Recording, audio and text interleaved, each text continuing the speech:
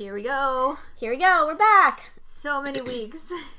Yeah, I mean, not so many since we posted an episode because we kind of have been really slow about posting episodes. So sorry, I guess. Listen, we do it for fun. we are doing it for fun. And also we're really bad at promoting because I have not posted the episode anywhere. I keep forgetting. I'm going to do that. I promise. Anyway, I'm Gabby. I'm Liska. And this is Cries in a Region. A podcast about Scam and all of its parallel universes. Yay. Yay. How have you been?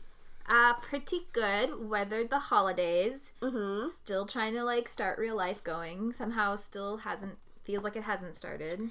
Yeah, I know what you mean. I was like, all right, I'm back. It's time to get back to real life. And I was also, I feel like during the holidays, I usually watch, a lot of TV. And I didn't get that much of a chance. Mm-hmm. I watched The Witcher with my cousins. Oh, how is it? It's really fun. It's kind of dumb, but not in a bad way. Okay. Is it good action or what? It's good action. Okay. And it's good. I mean, it's good fantasy. To me, this just proves that people just straight up fantasy, and you pretending to be more than that. It's just you being pretentious. Right. This isn't a show that's I like Game of Thrones. The politics is bullshit. Exactly. Is that what you're saying? Yes. It's no, I just like them dragons. Yeah. And that's swords. And it's killing. kind of that. And it's kind of really fun in that way. I do get the criticisms of it because it's kind of confusing. And as we've been told in film school, confusion is the enemy of drama. And I was really kind of surprised that it was the big hit of Christmas. Everyone was watching it. And then I started watching a little bit of Dickinson, but then I got back from Christmas and I was like, all of those things I was going to watch, and then I watched all of Dickinson, and then I'm watching all of Anne with an E, and that was kind of my list, and I'm like, okay, I have to stop after Anne with an E. Right. This has to be the end of all Christmas of this. binging. Yes, I'm like, it's done. Christmas is over. 2020 is here. Yeah. Even by Puerto Rican Christmas standards, it's... That's great. There was something you said that reminded me of this episode. I was like, I could use that to segue, but now I don't remember what it is. Well, I'm sorry. Oh, the other thing I did want to bring up, because I hadn't brought it up in person, and then I was like, I'm going to connect this scam because Kate Middleton and William went to Norway and visited and saw Sana, actually. They met the actress Iman. Oh my god, that's amazing. Tony Hayes. Well, it was 2 years ago. But, not recently. Not recently, but I'm connecting it because I saw your tweets about the Harry and Meghan, and I was like, god. Harry and Meghan! I'm so excited about Harry and Meghan. They've become, my new icons. I mean, I always thought that she had it in her, man. Do you know what? I'm ashamed. If I ever doubted it for a second, I am ashamed. I stand corrected.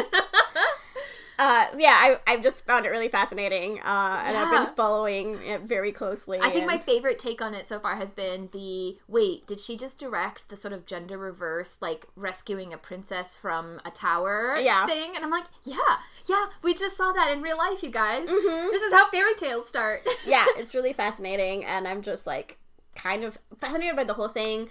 Fascinated even by how, in a lot of ways, I don't know if you saw the press release that the Queen put yesterday. Yeah. It seemed like least put together thing that she's ever had to put out. Right. I think she's been really thrown for a loop. I think she really loves Harry. I think the rumor is that he's always been her favorite, and I think that's true. So exactly, this is kind of okay, I don't know if it's because he was the youngest, but I remember in the 90s after his mom died, she was always dragging him around to press events and stuff. He was always with her, and that's how I kind of was like, oh, I think there's a special bond. Yeah, there. exactly. And I kind of felt as a grandmother, this is me giving in. Yeah. To someone's happiness, which is unprecedented. Yes. So. Yeah, talk about the conflict between your duty and your. Yeah. So I'm just kind of really fascinated to see where that goes. I'm into it. I've never been into the royals. I am totally into it. That's why I was like, oh my god, following your tweets and being like, look at her, so I don't know, I'm really excited to see where that goes. What they do, yeah for sure. Very, very curious. Is any updates? You've been telling me about stuff. Scams. Oh, there's been so many updates. I know. I'm sorry. Okay, so first of all, since last time we spoke, Scamitalia is on Netflix in Italy. All of it is there. So you can only watch it if you're in Italy. Yeah, so you can use a VPN and lie and watch it that way if you wanted to. So that's one of the... I am not endorsing this. Yes, I am. That's one of the big ways to do it. So that's there, and their season 4 is, I think, shooting. I don't know. I have no idea, but it's happening. I know the casting and all that stuff is underway, so that's exciting, and it's like, I guess, like, is it a co-production with Netflix? I don't remember the details of it, but definitely, like, yes, it's going to be on Netflix, too. So that's really exciting. This has inspired the Scam Netherland fandom to basically write to Netflix every day. Oh my god. Trying to save it in Netherlands. I mean, nothing has happened so far, but, like, even I one time was like, Scam Netherlands, Scam Netherlands, Scam Netherlands. I was like, I think they're pretty pointless, but hey, look what happened with Italia, so what do I know? Yeah, you never know. And then... I mean, other shows also, not internationally, but other shows have been picked up by Netflix. Yeah. After they've been canceled because of large fan... Yeah, I mean, not as much anymore because now they're the cancelers more than the rescuers. But yes, for sure. It's not unprecedented. Yeah. So, anyway. Let's see. What the fuck? Ended season 3. Pretty good ending. I mean... We'll talk about it when we talk about it. And then season 4, I think, is shooting too. Okay. Pretty sure. It's still huge in Belgium, so there's no reason to assume that it's not happening. Let's see, what else do we have? Scam France, season 5 is out. It's happening. Uncharted territory. And like we said, it's about the term that I just learned, invisible disabilities. Oh, yeah. So Arthur is... We have learned actually has been deaf in one ear for 2 years, but unknown to everyone else, and now is basically deaf in both ears, and for the moment it's temporary, but I have a feeling it's not going to be temporary. Right. Is he a character who's been in it all along? He got introduced in season 3. Okay. As part of the boy squad. Right. He's kind of their really but not Maddie character, and that's kind of the equivalent a little bit. Sure. And he's always been like, he's nice, he's cool. Okay. Yeah, I texted you being like, maybe he's too nice, and you said, nice people deserve seasons too. It's true, goddammit. So there's kind of that, and he's dating their like Chris character, which is Alexia. Oh, so she's kind of getting more... Yeah, they basically integrated the girl squad and the boy squad to be one fan group, but then they sent off Noura and William off to somewhere else. They're like doing humanitarian work, and then they all laughed about that, about like the idea of William like Charles. So they're kind of not in the season, but everyone else is, which is exciting because it's like it's a new character, but you're still kind of following the journey of like these characters. The group is still there, and you're exactly. So you get to see. That's fun. So that's kind of cool. And then Scam España has also started. Just craziness. Craziness. I'm so confused. I don't know what they're doing. It's their Noura and Alejandro / William season. But then they made the bold choice to have them get together off screen and then break up in the first episode and then introduce a new guy who his name is Miquel. Which is that a real name? I've never heard it before. It's not Miguel. It's with a Q. I don't like it. It's confusing. It's in Spanish. I don't like him. He gives me weird vibes. Is he the Nico? Is he actually the William? I don't know what they're doing. I'm very confused. But it's very early on in the season. Oh my god, I'm so excited. And then, is there anything else? Oh, Scam Austin, still nothing. And I feel like the Facebook Watch, Twitter team is just, teasing with us. They're all like... Scam Austin, and we're like, yes, what about it? Yeah. So I'm getting kind of depressed about that, because it's been 7 months or something. It's been quite a bit, and no news, no filming. But they're still active. I mean, they're not they haven't just completely I guess, but when are they gonna do it? Yeah, I mean, they have to film it. They haven't filmed it. Unless they've been doing it secretly. I don't think so. I don't know. We'll see. All right, did I cover all of the ones? What's the one that's doing 2? There's a free and a paid. Oh, España. Yeah, and so there's been a whole confusion with that too, because essentially they're doing all the Nora clips are regular. You can see them on YouTube. That's how I've been watching them. And then all the Viri clips are happening basically off screen to us. Like, we saw her get a phone call, and then at the end of the week, if you are subscribed to Movistar Plus, the network, whatever, then you get the whole episode with the very clips in there. So it's really confusing. And, like, I think for this week, they made the whole episode available free. I'm just trying to think of, like, as a writer, keeping track of that. I mean... And like, how... So, anyway. In a way... I mean, sorry, keeping track of it in a way that, like, audiences can follow if they don't watch them, but also that it's satisfying if you do watch them. It's... Yeah, so, I mean, I was able to like, there's definitely a Tumblr account that I found that was, like, had them all on Friday. Okay. And I don't have to worry about subs because I speak the language. So that's been, again, super nice. Yeah. So I do that. It's really funny, though, because when I was I tweeted about it in our account when I wanted to watch Scam Friends. I was like, how do I watch Scam Friends? Like, I like, it'd been so long that I was like, Druk has this website, and what the fuck is this one? And I just like, how? I couldn't remember. But I got there, guys. I found.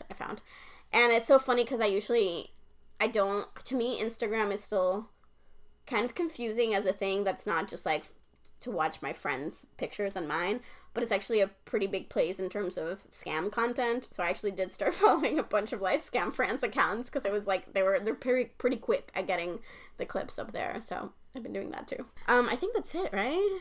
I think like, what the fuck? Netherlands, Italia, France. Those are all the ones you've mentioned to me in the last few weeks. Yeah, Druk. I mean, they announced that they're coming back, but we don't know what that means. So that's it. All right, that's it. So we are in Scam Season 4, Episode 7. We must stand together. That's what Ingrid says. Yeah. At some point. Yeah. Mm-hmm. It's like a layered title for the episode, though.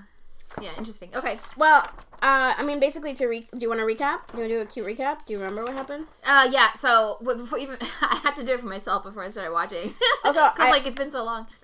Okay. The only things I think the super relevant things are Sana kind of got herself off the bus. She quit so she couldn't be kicked out. Super mad at Sarah about it for scheming behind her back. Took a bunch of photos off of Isak's Facebook Messenger, and she is convinced that Noura and Yusuf have a thing going. Oh, yes. And then her brother had a fight with, physical confrontation between Isak and her brother, Isak, the boy squad, and Balloon Squad, and it's just a thing that happened. and then the assumption is that it's because of homophobic. Yeah. Homophobic I still have violence. many issues with the assumption. Yeah. But anyway. Okay. I just would like to take a little moment to say that, like, I know that eventually, like, she cries a lot and she feels bad and, like, she does stupid things. But I kind of love this thing where Sana gets to kind of go bad and be bad. Yeah. And it never makes her, like, a bad person or a bad Muslim. Like, it's never... Like, I feel like no one ever really makes that connection of, like... I don't know, like, something about it, like, I feel like in another show, she would be shamed in that way. I don't know. Yeah, no, I know exactly, I think I understand exactly what you're saying. There's this sense of, like, she does something bad, but that's because, like, she's human. Exactly. And she's a teenage girl, or just, like, a teenage human. I mean, you know, sometimes you just do things you regret, and you're gonna feel ashamed of them, and you make up for it, and, like, that doesn't make you as opposed to, like, especially I think in fandom, there's a lot of, like, you can get into these pockets of discourse around, you know, when someone does something bad, it's like, well, they're just, like, dead to me, like, they're evil people, and it's like, and I think part of it has to do because we're in her point of view, and because for sure. like what's been done to her, like, we're kind of alienated along with her, so when she acts out, we're like, we get why, and then also what Sarah was going to do, and even the things that she did do were pretty shitty and real. Yeah. And then there's, like, a moment in the episode where I feel bad for Sarah, and then pretty quickly I'm over that as well. We'll talk about that when we get to it. I mean, I'm not, like, I don't even... Yeah, we'll talk about it when we get there. There's just, like, a lot of people doing bad, like, bad things in this episode. Enough. So it starts with Sana playing basketball, which is, like, her depression game. Yes. It's, like, whenever she's feeling... She's got, like, some, you know... demons to exercise, she goes out and she throws the hoop. She's throwing hoops by herself. Yeah. And then Yusuf shows up and he picks up the ball and then he tries to do basically his whole teasing, flirting thing that has been working for him so far because he has no idea that she, like, hates him right now.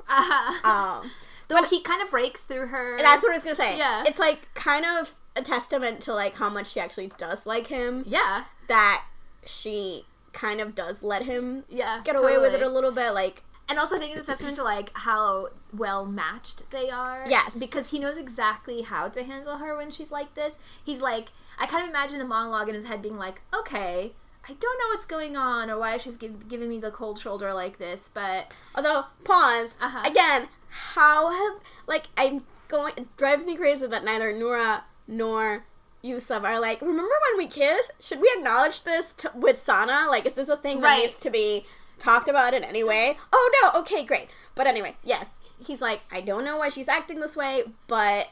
Yeah, why doesn't Yusuf know?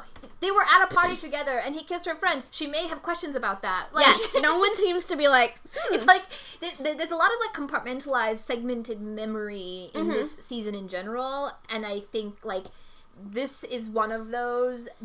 Her brother being homophobic randomly is one of those. It's what drives me crazy about those, like, dreaded 5 minutes, because I'm like, it's not like... Noura and Yusuf were in a corner of, like, a room or outside or whatever, and she, like, walked in on them and they don't know that she saw. Like, it was, like, pretty fucking public. They were, it was, at a karaoke bar. And no one has, like, acknowledged it in any sort of way.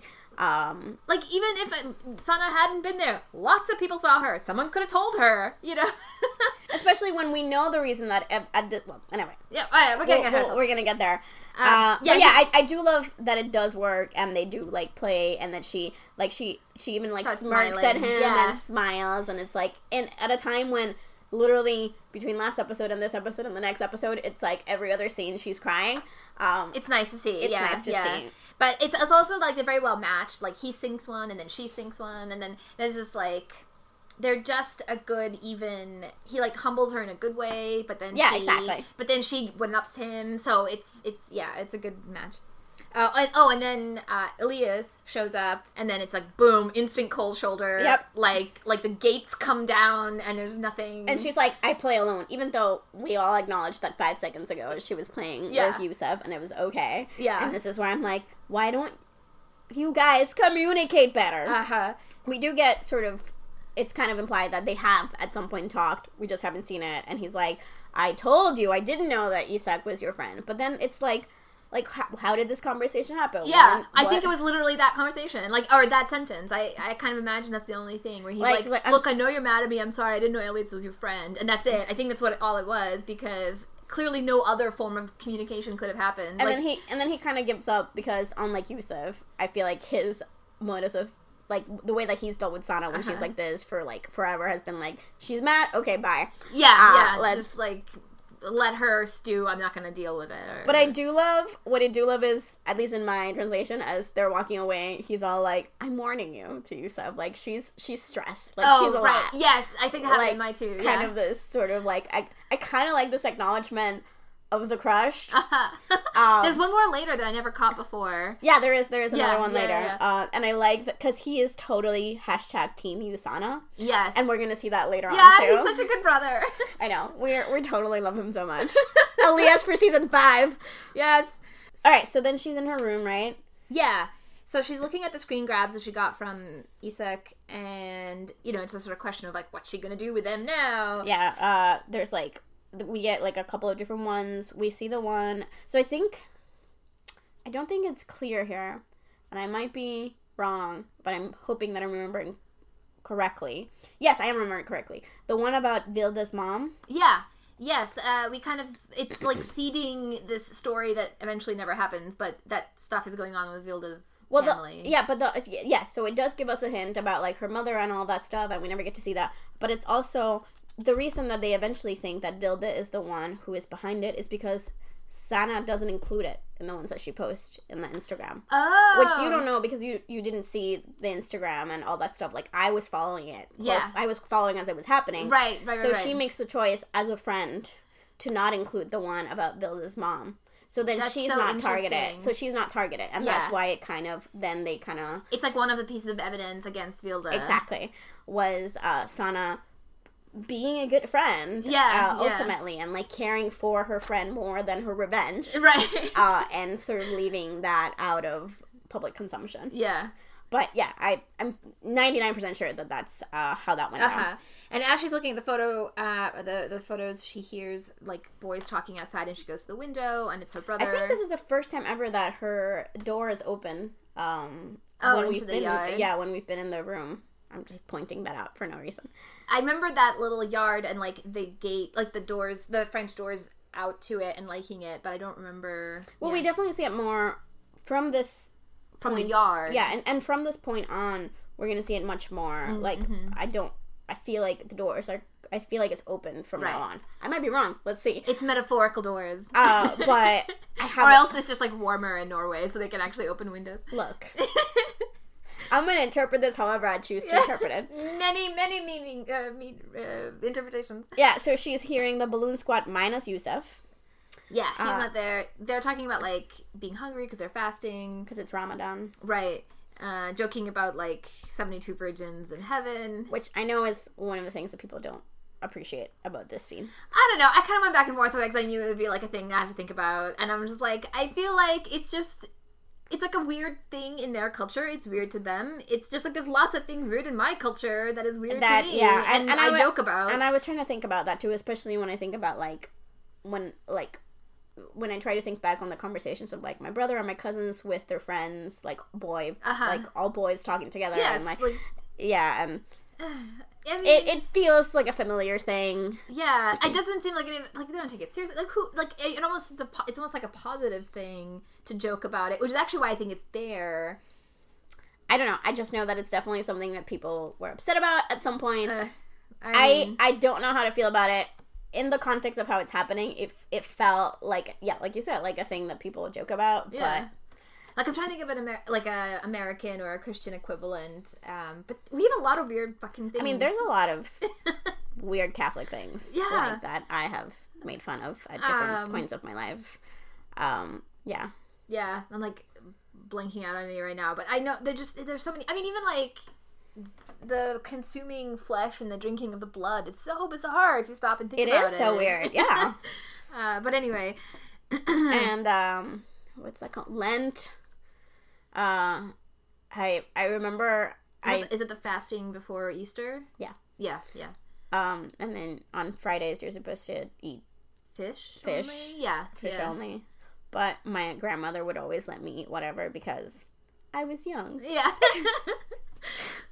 So it was really fun. She's like, there's fish, but I also made 500 other things for you. Right. Because, you're a child. It's okay. God will forgive you. And right, I'd be like, okay, great. It kind of reminds me of them all joking about, like, you're sick. Well, oh, yeah. The whole, like... Well, because there's this... Like, you don't have to partake in Ramadan if you have this or this or this, blah, blah, blah. Right. And it kind of, like, the girl version of that conversation happens later with, what's her name? Which I forgot. With Jamila. Yeah. Yeah. The more serious version of the conversation. Yeah, the more serious version of the conversation. And yeah, so the boys are all talking... And then, like, where's Yusuf comes up. Yeah, and then that's where Noura comes up again, and they say, oh, hang out with Noura. And you can very quickly see Aaliyah's kind of being like... He's with who? What? Excuse me? That sucks. Excuse me? I never picked up on how strongly he reacts. No, he's Team Usana forever. And then someone is like, what, are you jealous, man? He's like, I'm gonna make my brother my brother. Yeah. Yes. Gotta walk him down the aisle. Yeah. Brothers for life. Yeah, he's so he takes it so seriously, and everyone just assumed that he's jealous that he wanted to get with Noura. Yeah, because I feel like it's been acknowledged by everyone that Noura's very pretty, and they joke about her being like wife material. Right. I was more offended at that because fuck sure. You, what the hell's wife material? I agree. I was more offended by that, if we're being honest, in terms of like boy talk. I mean, like on a scale of offensiveness, yeah, it's stupid boy talk. It wasn't like the end of the world, but anyway. Yes, and then obviously Sana takes it really badly. Yeah, so then it's a hard cut to her alone in her bed, just sitting there and it holds on her for like 5-10 seconds. It's just crying, and then it's just bursts crying. into tears. Yeah.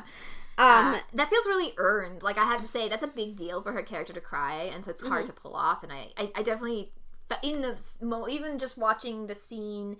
Sort of, I haven't seen the season, the episodes leading up to it in a while, and it feels earned and I thought in like an emotional, like, oof, like a release, in a good way. No, I thought it was very a beautiful cry. I don't know how to say it. Like, well, even just like how she's trying to fight it, and then she's immediately like kind of like wiping it away, and then it's just like bam. And then she sees Noura's password on her notebook, and I still cannot remember how that pays off. It pays off. I thought it would pay off in this episode. It didn't. It's not in this episode. I mean, okay, do you want me to remind you? No, I kind of want to be smart. Let's just put it out there that it's there. Yeah, acknowledging it. She sees the password again. Blah blah blah. It's related to William. Do you want to? Oh, it's gonna pay off all the way back then. I mean, like at the very end. So it's not there for a while. Blah. All right. Well, anyway, and then it's the next day. Oh yeah, and then it's the next day. We're in school. Sana's like watching. She's in her little window. Right. Her seat of vengeance, where she like lords down. Yeah, exactly. She's looking at the courtyard. She's looking at Sarah again with a lot of hate. And she has the Sarah Noura fake profile ready. She has it ready. Photos are loaded. And then she tags. She basically starts tagging Sarah and Ingrid. I have to say, it's completely diabolical the way she does it. It's just like digital cat and mouse because she's looking at them, and so she first tags Sarah, and then she's kind of like watching in real time.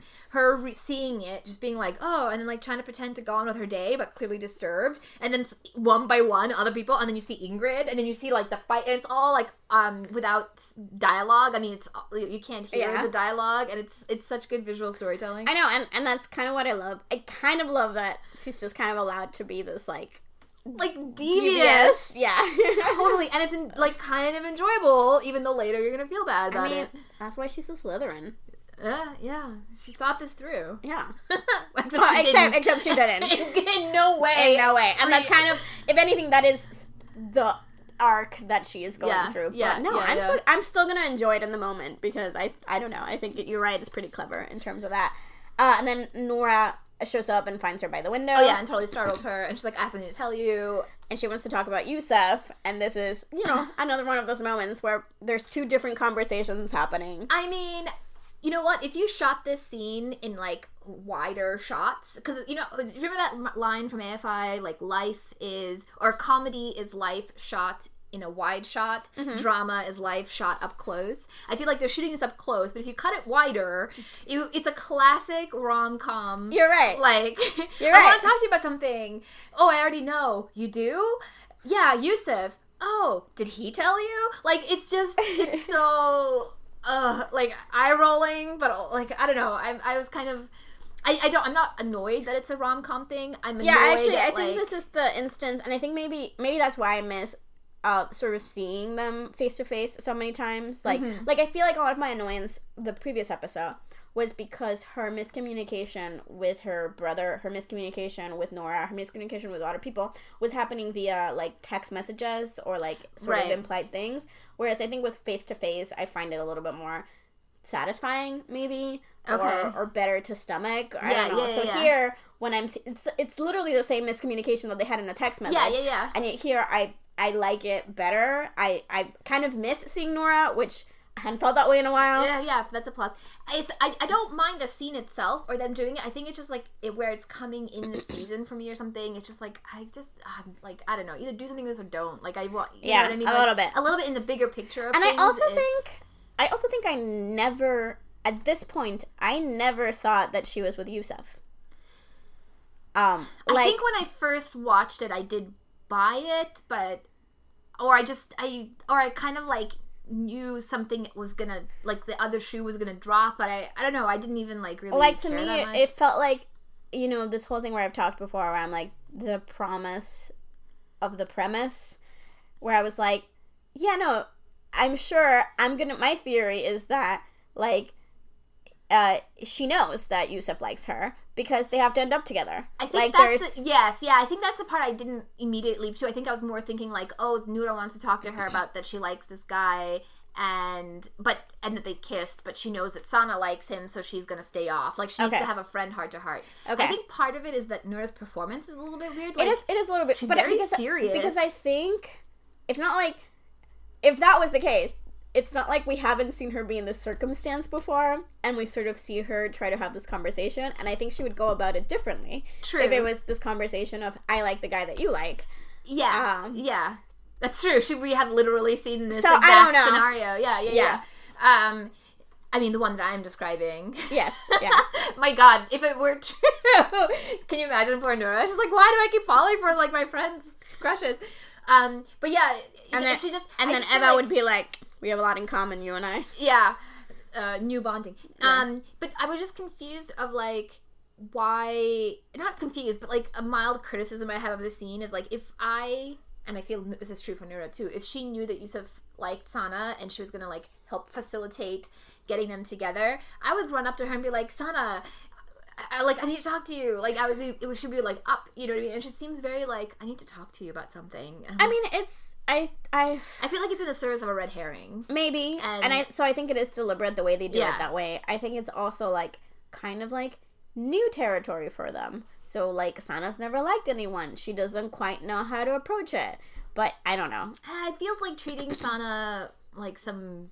You know, like the criticism that we've had of how she treats Vilda. I don't know, like Noura. Yeah, or as something that's gonna like a ticking time bomb. Yeah, if you press the wrong button, it's gonna go off. Or yeah, something. So I don't know. I agree with you that it's a little weird. There's something weird about the way that they chose to direct this because they're trying to do the misdirect. Exactly. But then it kind of comes off. It feels it's a little like it's like an inorganic misdirect. So yeah, or not inorganic, but just like taking a long time. So anyway, yeah, it's.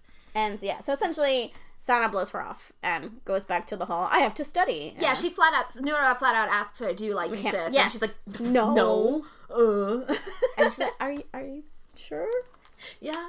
She's like very sad about it, and then yeah, and I felt like this is like when she pushes. I think you're right. Like the vocabulary that you would use would be kind of different. Yeah. Be like, "Are you sure?" Because he really likes you. Yeah.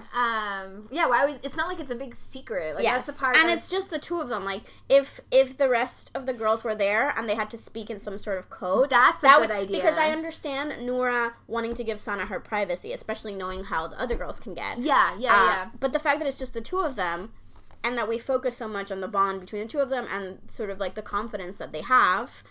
Yeah. Unearned that it is, whatever, then use it. So the fact that you don't have, to me, the fact that you kind of don't have that restraint makes the conversation feel a little unnatural. It also is kind of tiptoeing around this issue that, like, it seems like all the girl squad is aware, and Noura is aware that Sana's been acting weird. She's been quiet, withdrawn, not talking to them, just had to split over the bus. And so it almost feels like we're supposed to read her hesitation at bringing this up as a kind of, like, Sana's very sensitive right now, so we're all just going to give her space. And I'm like, why are you all giving her space? Like, at some point, somebody should ask her what's going on. I agree.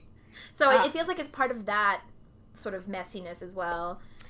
And then Sana continues with her evil plan. Oh, yeah. This is her genius move. And she, like, runs down to the courtyard with her cell phone out and with the Instagram account, and basically confronts Sarah about the Instagram and, like, you know, get this thing, get this off my timeline or whatever. Like, I don't want to be tagged in this shit. And Sadaf tries to downplay. She's like, it's just photoshopped. I don't know what this is.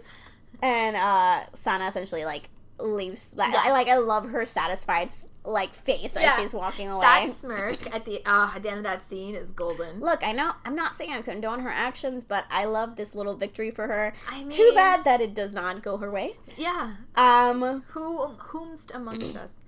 So yeah, so essentially then she's in school and she hears the whole gossip about Pepsi Max maybe breaking up, and you're like... Oh wait, this is the all-important transition shot. Oh, I forgot, yes!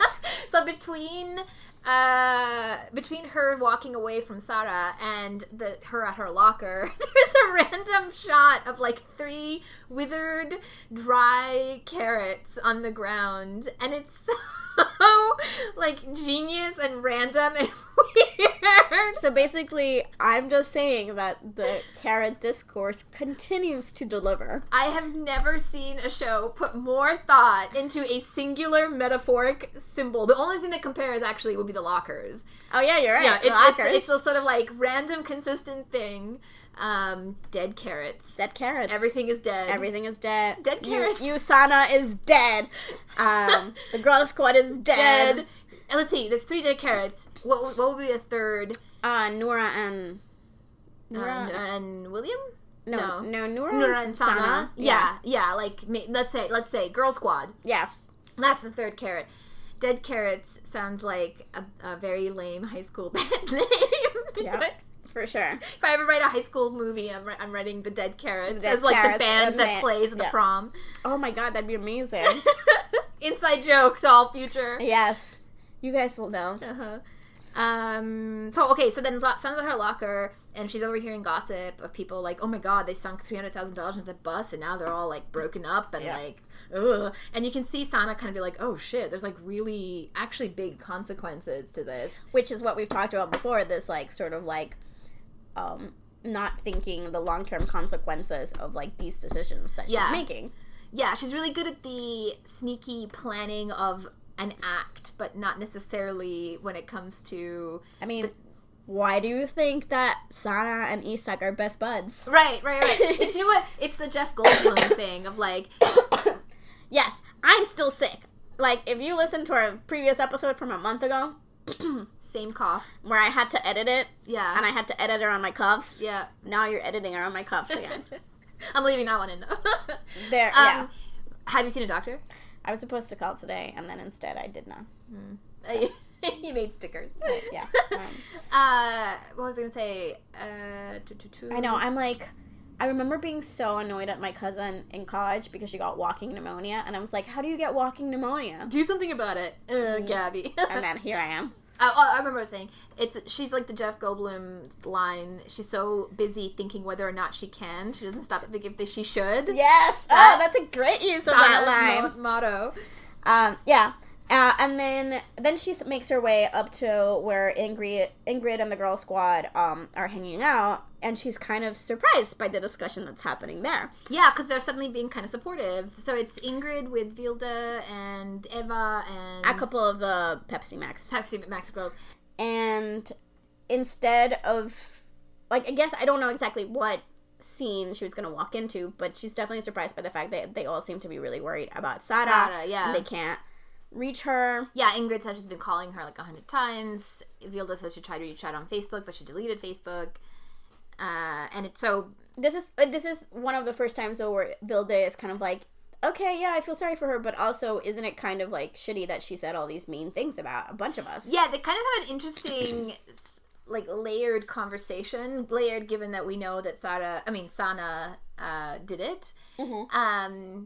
And you kind of get these 3 points of views where I think Eva is like, oh my god, someone hacked us. That's so fucked up. That's so creepy. And Vilde is the one who's like, well, what's creepy is what Sara was saying about us. Mm-hmm. Which, like, you know, both are true. And then Ingrid is like, well, this is an adversity of something that's happening to all of us. Right. So we need to face this together and stick together. Right. Which is where the title comes from. Yes. Yeah, and I think Sana is definitely not expecting these reactions from any of them. Yeah, and then they kind of all walk away, and then that's when Isak appears, and just to make kind of small talk, and he's like, drama, right? Yeah. And then he kind of knows what's going on, but not really. He says something like... like, you can tell that, like, everyone in school's talking about it. So it's kind of further confirmation that, like, this is a thing that's gotten around. Yeah. And Sara, he says something like, Sara's messages got out or something, and you can kind of see Sana, like... freak out, because I think this is the first moment where she realizes, oh shit, like this is how this could get out. Yes, and like also like I fucked up. I think it's the first time where she's like, shit, I didn't think this through, and it's not so much about the girl's reaction. It's like, here's a person who's my friend. Yeah. And I need to change the subject because I need to like not let this get out. I need to not acknowledge that this is the thing. Yeah. So he goes off to take a test, and she deletes that fake Instagram account. Yeah, she deletes a fake Instagram. Yeah. Then Sana's at home, or she's walking in. Yes. And Ingrid basically has made a group chat for all the people who got all the victims of cyberbullying. All the victims of the cyberbullying. So everyone essentially everyone who Sara talks shit about. Yeah. And like I mentioned, who's not there, Vilde. So like that's how we kind of get the confirmation that's right. She didn't post the message about Vilde's mom. Yes. And basically, so no wonder Vilde is the one who. Yeah. Well, actually, no. Vilde is the one who's saying it's creepy what she was saying, not just that it was released. So it's anyway, I just thought for a second it was the reverse, but it's not. And essentially, they're all talking about it, and the thing that they're more obsessed with is not so much like, it's basically trying to figure out who did it, and that's when sort of like the rumor that it could be Vilde gets started, And she tries to put a pause on it very quickly, trying to use logic and pointing out a couple of things.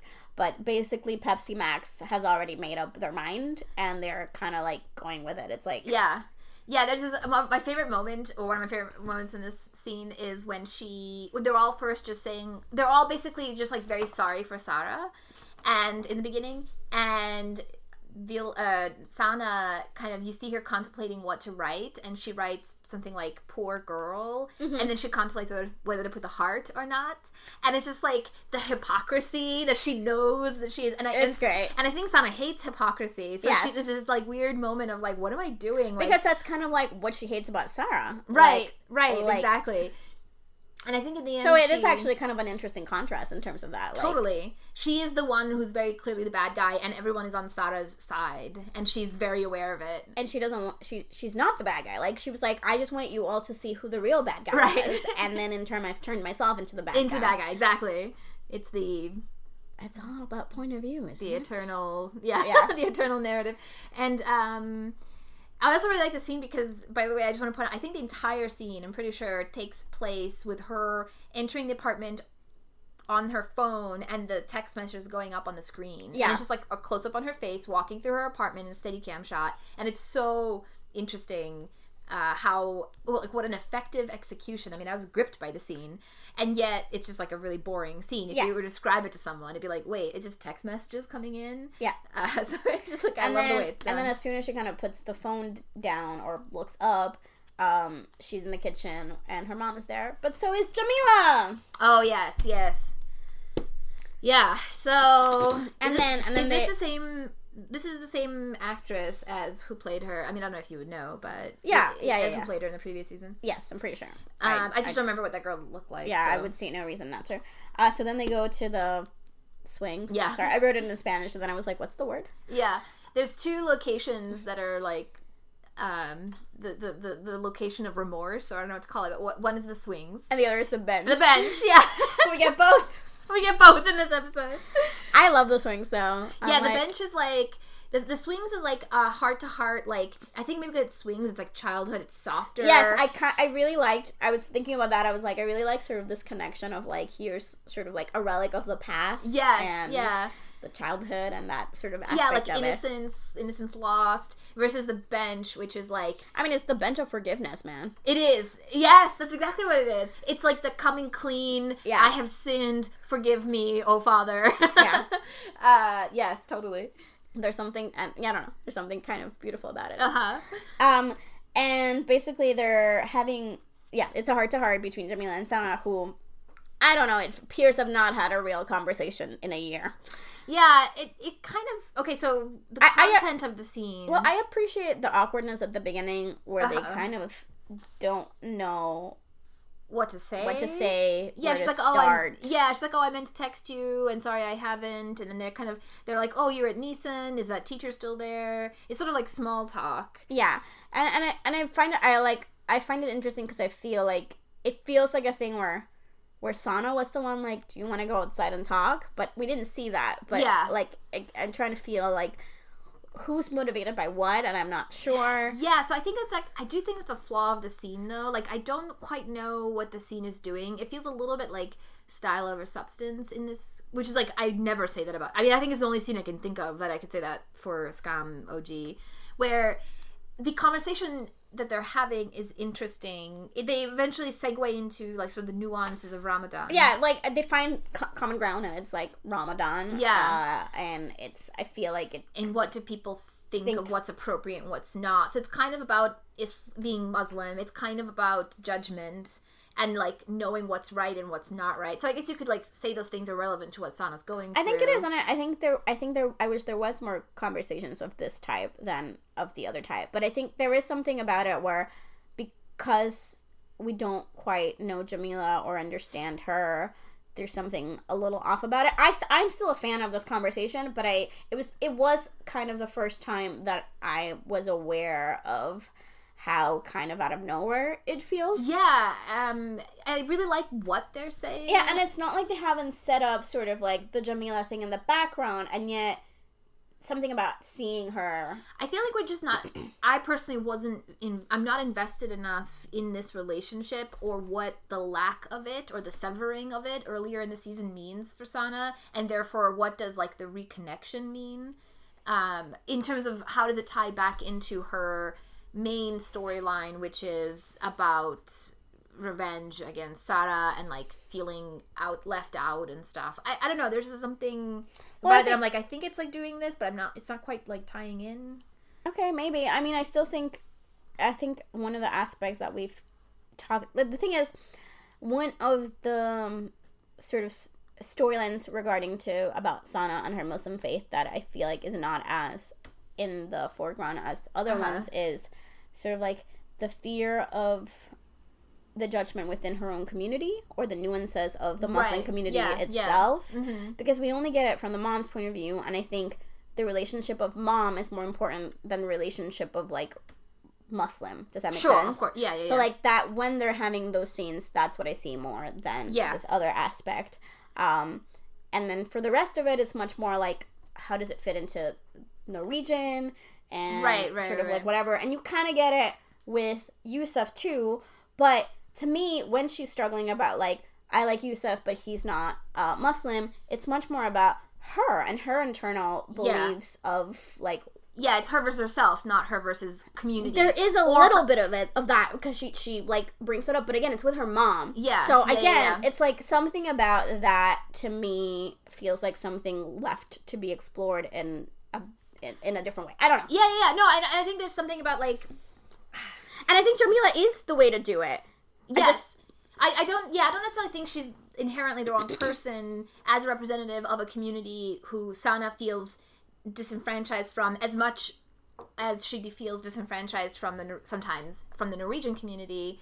She's one of those, like, classic immigrant, like, doesn't fit in either world completely. But I guess I just think the scene doesn't quite stick the landing. I wish it had a little bit more of a sense of, like, it's a sweet conversation in the middle of this episode, and it's a little bit like, okay, like, it just like going, like, 20% more into why does this matter. There's a lot of text, and the subtext is there, but I wish there was a little bit more of a direct connection. Well, there's I think there's this discontent, and I share it to some degree, where, like, this is a character that like, why isn't this the character that you have the conversation that she has with Isak later on? Yeah. And, like, well, it's because we don't know her that well. But, okay, well, then what could you have done to build it up so that then when this conversation happens. It feels... Right. And I do agree that it would have been a much more fascinating conversation to have with Jamila than it is to have with Isak. Yeah.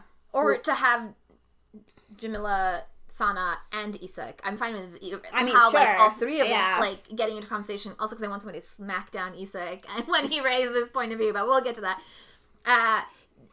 Yeah, I mean, actually, I blanked out on what I was going to say. Never mind. Okay. Yeah, that's kind of it. I'm surprised that I don't have much to say about it, because I always remember it as a scene that I enjoy watching. I find things that they're saying really fascinating, like how there are some people who won't swallow, but they'll spit rather because they're afraid saliva is breaking the fast. Or how you can't wear makeup. You're not supposed to wear makeup. You're not supposed to wear makeup, or during Ramadan you're not supposed to dance or listen to music or whatever. And then some Sana points out, like, well, some people think you're never supposed to do that. Yeah, this kind of sense of, like, you never really, like... I guess what I appreciate is that it just kind of just does feel like a conversation that two people their age would have, and I liked it, and it's not something that I get to hear a lot of the time. Totally. And that's what I appreciate about it. Yeah, I completely agree with all of that. And it's more just like, I mean, I guess maybe I'm being annoyingly, like, American television, wanting everything to be very efficient. You're like, and doing three things at once. You can't just let it be. Yeah. No, let it. It's European, man. Just let it be. I think another thing I bet my opinion is being influenced by the fact that we've been watching these kind of choppily.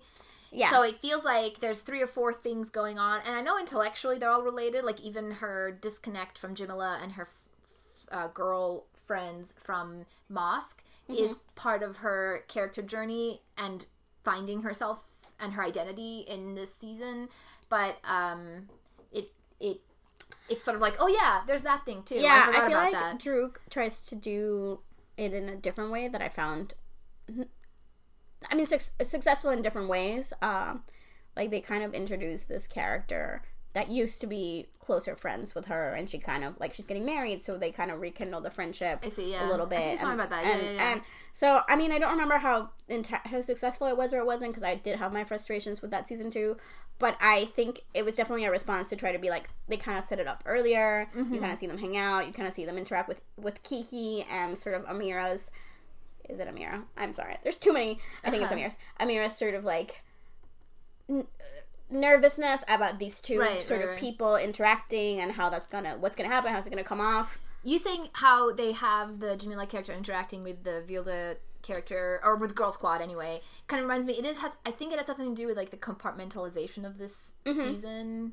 Yeah, no, and it's not just that, it's like the Isak thing and Evan, that's also a problem. It's they're given such time, but it's so separate in a way, especially because season 3 is so good at everything connecting. Exactly. That's why I love season 3 so much. Yeah, it's just, like, brilliantly sort of structured, not just structured, but, like, formalistically, like, it's brilliantly put together. Yeah. Anyway, but I do enjoy the scene a lot, and what they're talking about. Alright, so then we're back in school. It's Friday. Vilda's crying. The Girl Squad is comforting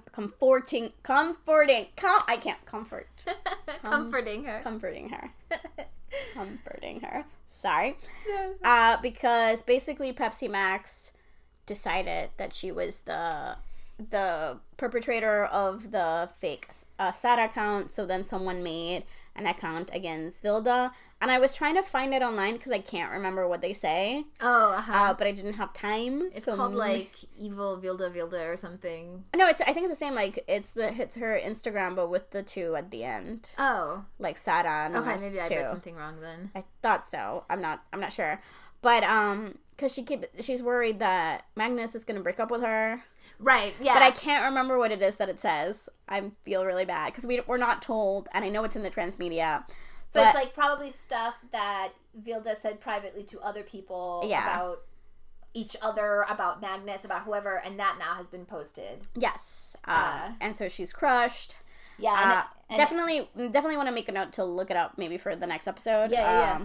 Because I know it's there. It's just, like, I've been really bad about the transmedia during this season and actually following it up again. Like, I experienced it as I was watching it, but us talking about this season, I haven't been as good because essentially I don't have a website where it's, like, easily organized. Right. Like I do with season 3, where it's, like, per episode, I just click on it and it's very... So I'm sorry. I dropped the ball. I do want us to still have a moment where we watch all of the Balloon Squad Hey Briskbeat videos and discuss them, but yeah. This is the scene, by the way, where I said, like, I was having kind of sympathy towards Sara and the girls, and then this was the scene, I was like, nope, fuck them. Yeah. I don't know who did this, but, you know, it's just compounding. I mean, I'm joking when I say fuck them. It is very, very... I definitely see this happening. Well, and it's also another, I think, way where Sana, who believes herself better than them, is unequal to them. Yes. Like, and she doesn't and she's recognizing how she like, just like they are contributing to the furthering of a bad thing, she contributed to the furthering of a bad thing. There was another way to handle this, and it wasn't necessarily this way. I don't know, could you talk to your friends? Maybe.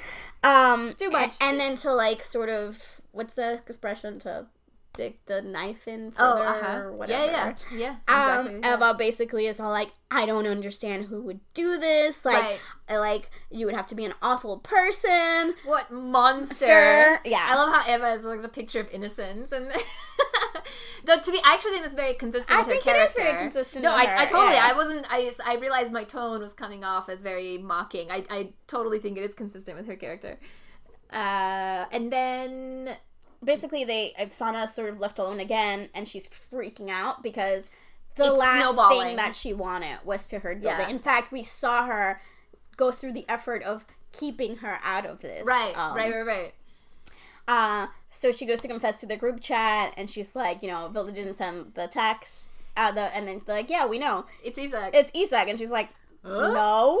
And she's like, hello, he admitted it? And even they are, like, confused by it, but... Not as much as Sana, who's like, no, again. He did not. Yeah. And then I love the music because it's like kind of like a dun dun dun dun dun dun. It's very dramatic. And then, boom, Isak shows up. Yeah, it's like out of a teen horror movie. It's so dramatic. She turns around and there he is. And he's like, "What are you doing?" Or is that what he says? Something like that. Something like yeah. Another multi-layered question. Yeah. As in, like, what are you doing right now? But also, what are you doing? He's like, look, I have a past as a snake, so let's go talk, girl. So then they go talk, and look, I love bench talks, but I do not necessarily love the contents of this particular bench talk. I hate this bench talk. There's, look, caveat, I don't think she's 100% right. I don't think he's 100% right. But I mainly don't think he's 100% right. Yeah. Like, you know what I'm saying? There's, like, interesting things that they bring up, and it's just the conclusion of the scene, I think, that I'm mostly... Because all of it's like, okay, this is a good discussion, these are fair points, you know, you could argue one way or the other for both of them. But then it's the conclusion of it that's like, no, you're missing the whole point. So should we, like, can we kind of, like, go through it in sections or something? So, I mean, at first... She just apologizes straight up. I didn't mean it wasn't supposed to. I didn't want it to. I didn't mean for it to affect you. And he's like, well, I don't know how you didn't mean to affect it, because like hello, think long-term consequences. And then I kind of love that he says like, look, I don't care if they hate me, but you should have asked me. Yes, implying that he would be fine with it. He's like, maybe ask before you do crime. Like, just ask permission before you do involve me in crime. Like, I'll happily help you, just to be clear.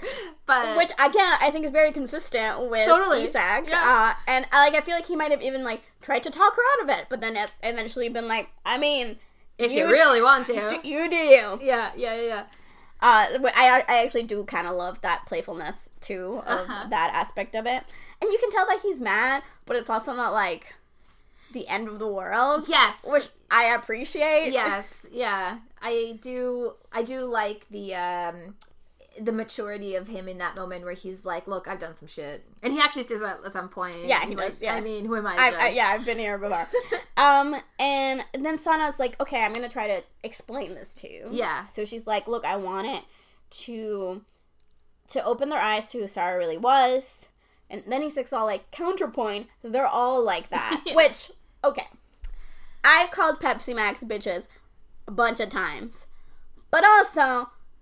the way that he says it, it's like all women are like that, or that's how I'm reading it, or there's just something like... It's also very weird because it, like, inherently contradicts what he says later, because later when they get into the racism side of it, he's basically saying, no, it's not that everyone's racist. And it's like, so it's okay for you to say that they're all bitches? Yeah. But it's not okay to say they're all racist? Like, yeah. Okay, so, like, so I was just like, no, your argument doesn't hold up. Yeah. No, and he does mean Pepsi Max, I assume, and not all women. That's what I know that's what he's saying, but something about the way that he says it, then I'm just like, yeah, it's like he's writing off all Norwegian women, is totally the way he says it, and it's like, okay, anyway, very confusing. Then she kind of goes into more detail about, like, look, there were, like, circumstances. The first time ever that she lays it out, like, Sada is a racist, scheming hag. And she wanted to kick me out of the bus and blah, blah, blah. Yeah. And this is really, to me, the toughest point that I have defending him at all,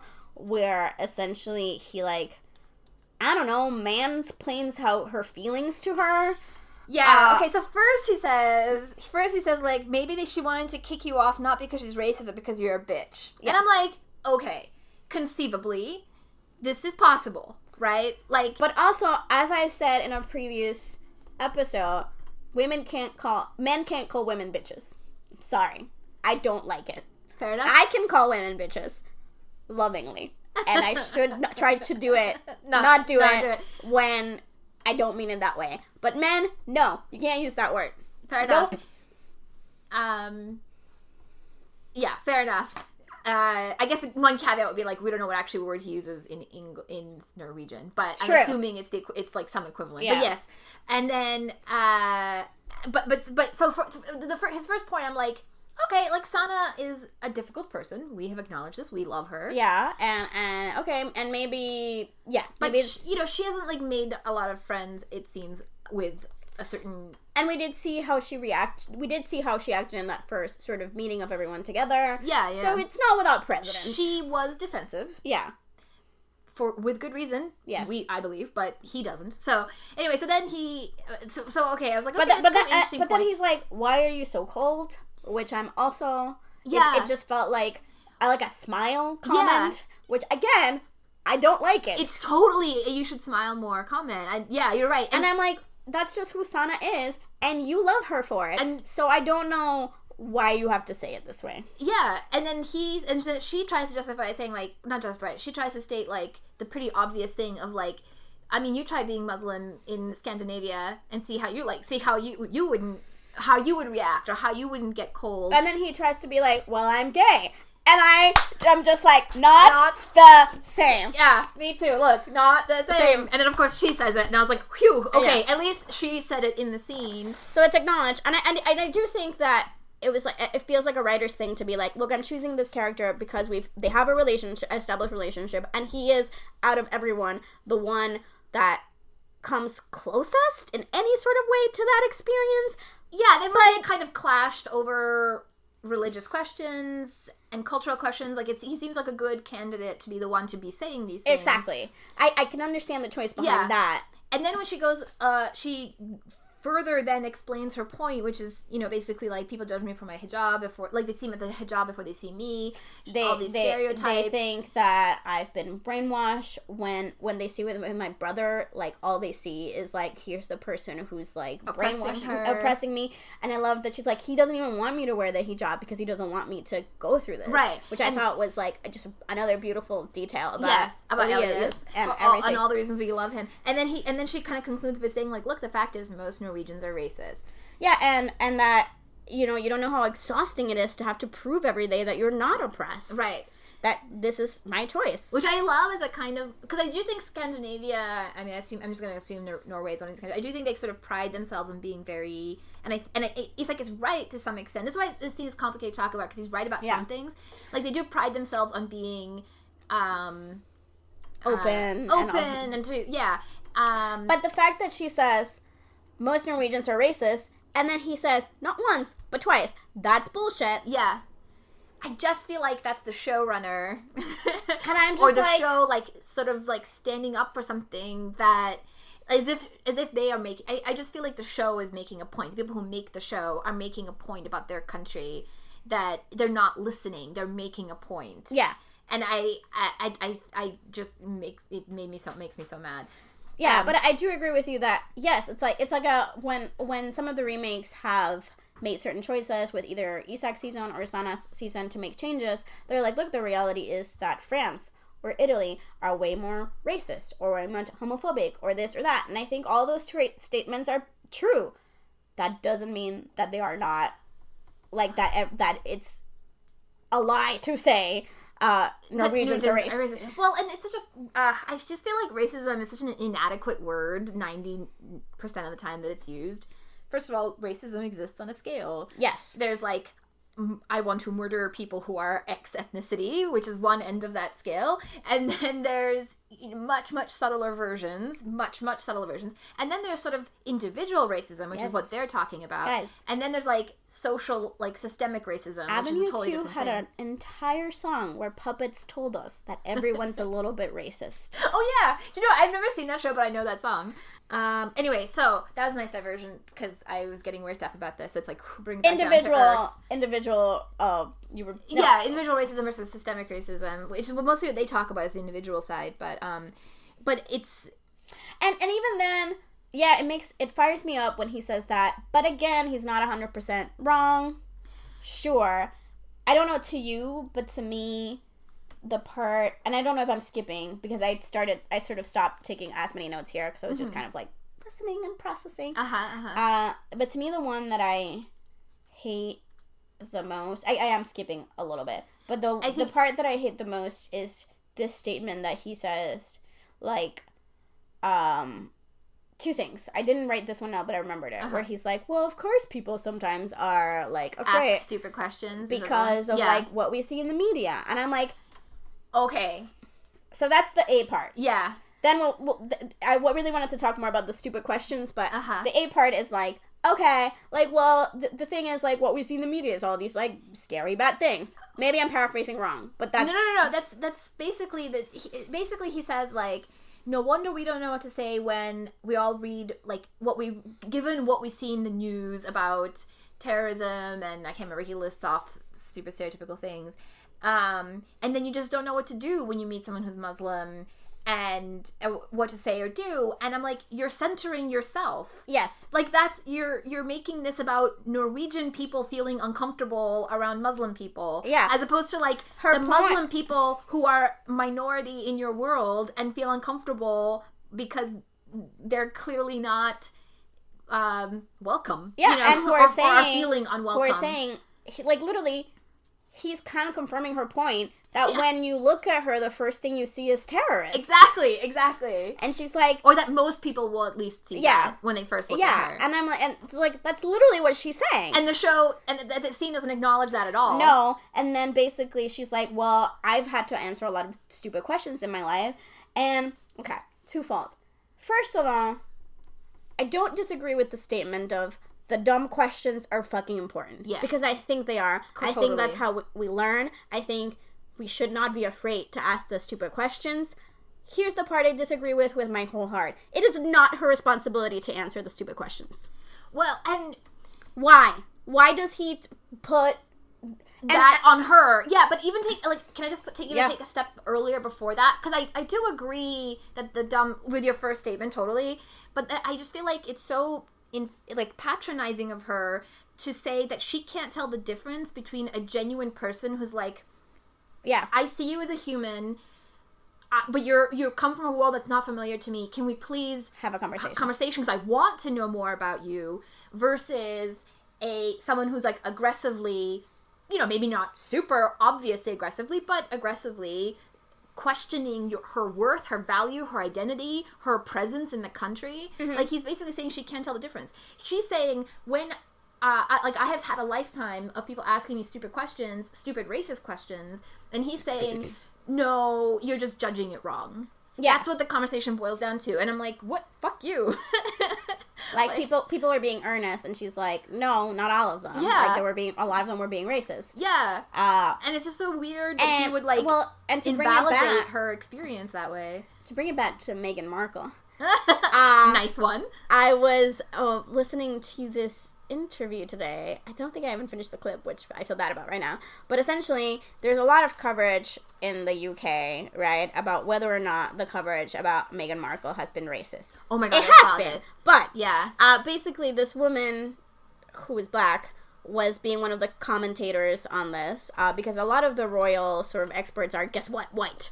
And their shocker. And their stance is like, basically, their stance is very firmly, nothing about the way Meghan has been written about is racist. I don't see it. I can't think of a single time where it's been racist. Gabby, don't you know, just because I can't see it doesn't mean it's real. And then, so then they're asking this commentator to be like, can you show me? And she's like, no, because this is your white privilege coming through where you can't see anything through any lens except your own. Like, she explained it in this very, like, more way, where essentially, like, that's what you're saying, like, your point of view. And God, I wish I had actually written down, because she explained it in such a beautiful way. And then she kind of ends it with, and it's not my responsibility to teach you how to see the world through different eyes. Is where I assume that's going. Yeah. Yes. I it's not my responsibility to take every single headline and point out, well, this is why this is racist, this is why, like. I actually have a little bit of issue with the notion of, like, it's not my responsibility to teach you, where, like, I think it's true, and I also think it's more nuanced than that. Yeah, and I think that's what they're kind of getting what they're trying to get at, Yes, for sure. And I think and I don't think it's wrong for Julie to want to say that at all. Yes. Like, again, the points are not wrong, per se. That's the thing. There's, like, good stuff in this conversation, except it never kind of... It doesn't stick the landing. It actually, I would say, it, like, totally smashes the landing. Well, there's several things in this conversation where the hope of people were like, well, he clearly said these things that were so over the line that he's going to apologize later, right? Right. The same way that she apologized when she went over the line. Right, that never happened. Right. The show never acknowledges this conversation as being problematic. And I think that's in fact, it ends it on a quite, like, triumphant note, like Sana has somehow now seen the light, and everything, you know, it's good. From here on out, it's going to be better. And I think this is episode 7 of technically 9 that are strictly Sana's story. Yeah. So it is the all is lost, and this is the break into 3 scene, the break into sequence or act 3. This is the equivalent of, I think in season 1, it's season 2, Isak confessing to Jonas that he's gay, right? Mm-hmm. Also on the bench. Yeah. That's why we saw the dead carrots earlier, because it's the whiff of death. You know, everything is lost, everything is fucked up, and this is the scene that's going to bring us, like, out of that a little bit. And yeah, and then in defense of Isak, he does then sort of walk it back a little, and he's like, look, you know, I'm sure that there are racist Norwegians, which, yes, there are. Good for you to give us this point. Sure, Isak. And gravity is real. Like, I don't know how to tell you. Exactly. But I was just like, it doesn't feel like enough. It doesn't feel like the show acknowledges at any point later, especially because I find it so interesting that, I don't know if you remember Evan's point of view in the last episode, but the point of view clip we see like a guy sort of be homophobic towards Evan and Isak, and it's the only time we ever see this in the show. Like, and that's kind of like, you get 5 minutes to tell us anything about Evan's story, and this is what you choose, and then you now, like, it kind of contradicts a little bit his point here, I guess. I don't know, or the fact, like, or maybe the fact that you're choosing that specific moment seems to contradict it. So I don't know. I'm a little... Well, I think it's because as a writer, Julie, my goddess, I feel so guilty criticizing her. But, like, honestly, she maybe has blind spots in her, you know, point of view, which, like, everyone does. So do I, obviously. Everyone does. Of course. So he does kind of walk it back, but he also says a thing that I'm like, ugh. He says, if you start looking for hate, you see it everywhere, and then you start hating yourself. And I think, like, as a sentiment, that's a beautiful one, and it kind of, but as a sense, as a moral thesis related to Sana's character arc for the season, I find it pretty offensive, because basically we have seen the hate. Exactly, and her whole, like, season question is, how can she be? How is it like for her in as a faithful Muslim woman in a Norwegian world? And he's basically saying, yeah, it's your fault. Yeah, it's because you see hate everywhere, and therefore you're becoming hateful. Yeah, see, for me, her journey is not, there is no hate, let's look at the world through love. To me, is how do you process that hate in a healthy way? Like, that's what she learns. Yes, like, how do you not let it consume you? That's and I guess I guess that maybe that's the argument. I think that's probably what this is trying to say. I think what he's trying to say. He's trying to say, like, the hate is going to be there, and it's going to consume you. Right. If that's all you focus on, then you will become hateful But I think her point of, just by the way I look, I can't avoid, like, it's always going to be tied to who I am. So it's like, I don't know. Which, I mean, just what you said, his answer to that would be like, yes, that is true, and you have to learn to live with it. Which... It's like, kind of depressing. Yeah, and also, I don't believe that's true. Like, maybe we should aim for a world where that's not true. Yeah, a little bit higher than that. Yeah, like, why do I have to resign myself to a life that sucks? Like, can't we try to make it better? So, I don't know, it's I don't know. It's a complicated scene. It's a complicated scene. What it comes down to. And this is the scene that I thought it was after this episode that the English scam team stopped subbing the clips. But no, it's actually next episode, surprisingly. But they do make a reference to, like, we thought about stopping last episode after the Isak bench conversation. I actually went and looked for it. They don't go, I remembered as them going into more detail, but they really don't. They were just like, look, we've had issues with a lot of things this season, and this was just kind of the tipping point. Right. Because I wanted to have, I was kind of intrigued to see what it was that they were reacting to, but I don't know. What was the straw that broke the camel's back? The mystery will remain. Anyway, the scene goes on for another second. She apologizes for stealing his messages once more, which is, like, fair. Yeah, that was a shitty thing for her to do. It was a shitty thing. You don't do that to your biology buddy. And he kind of says, like, and then she says, sorry, I'm also sorry for Elias being homophobic. Yeah, she apologizes for the fight, and he's all like, he's homophobic?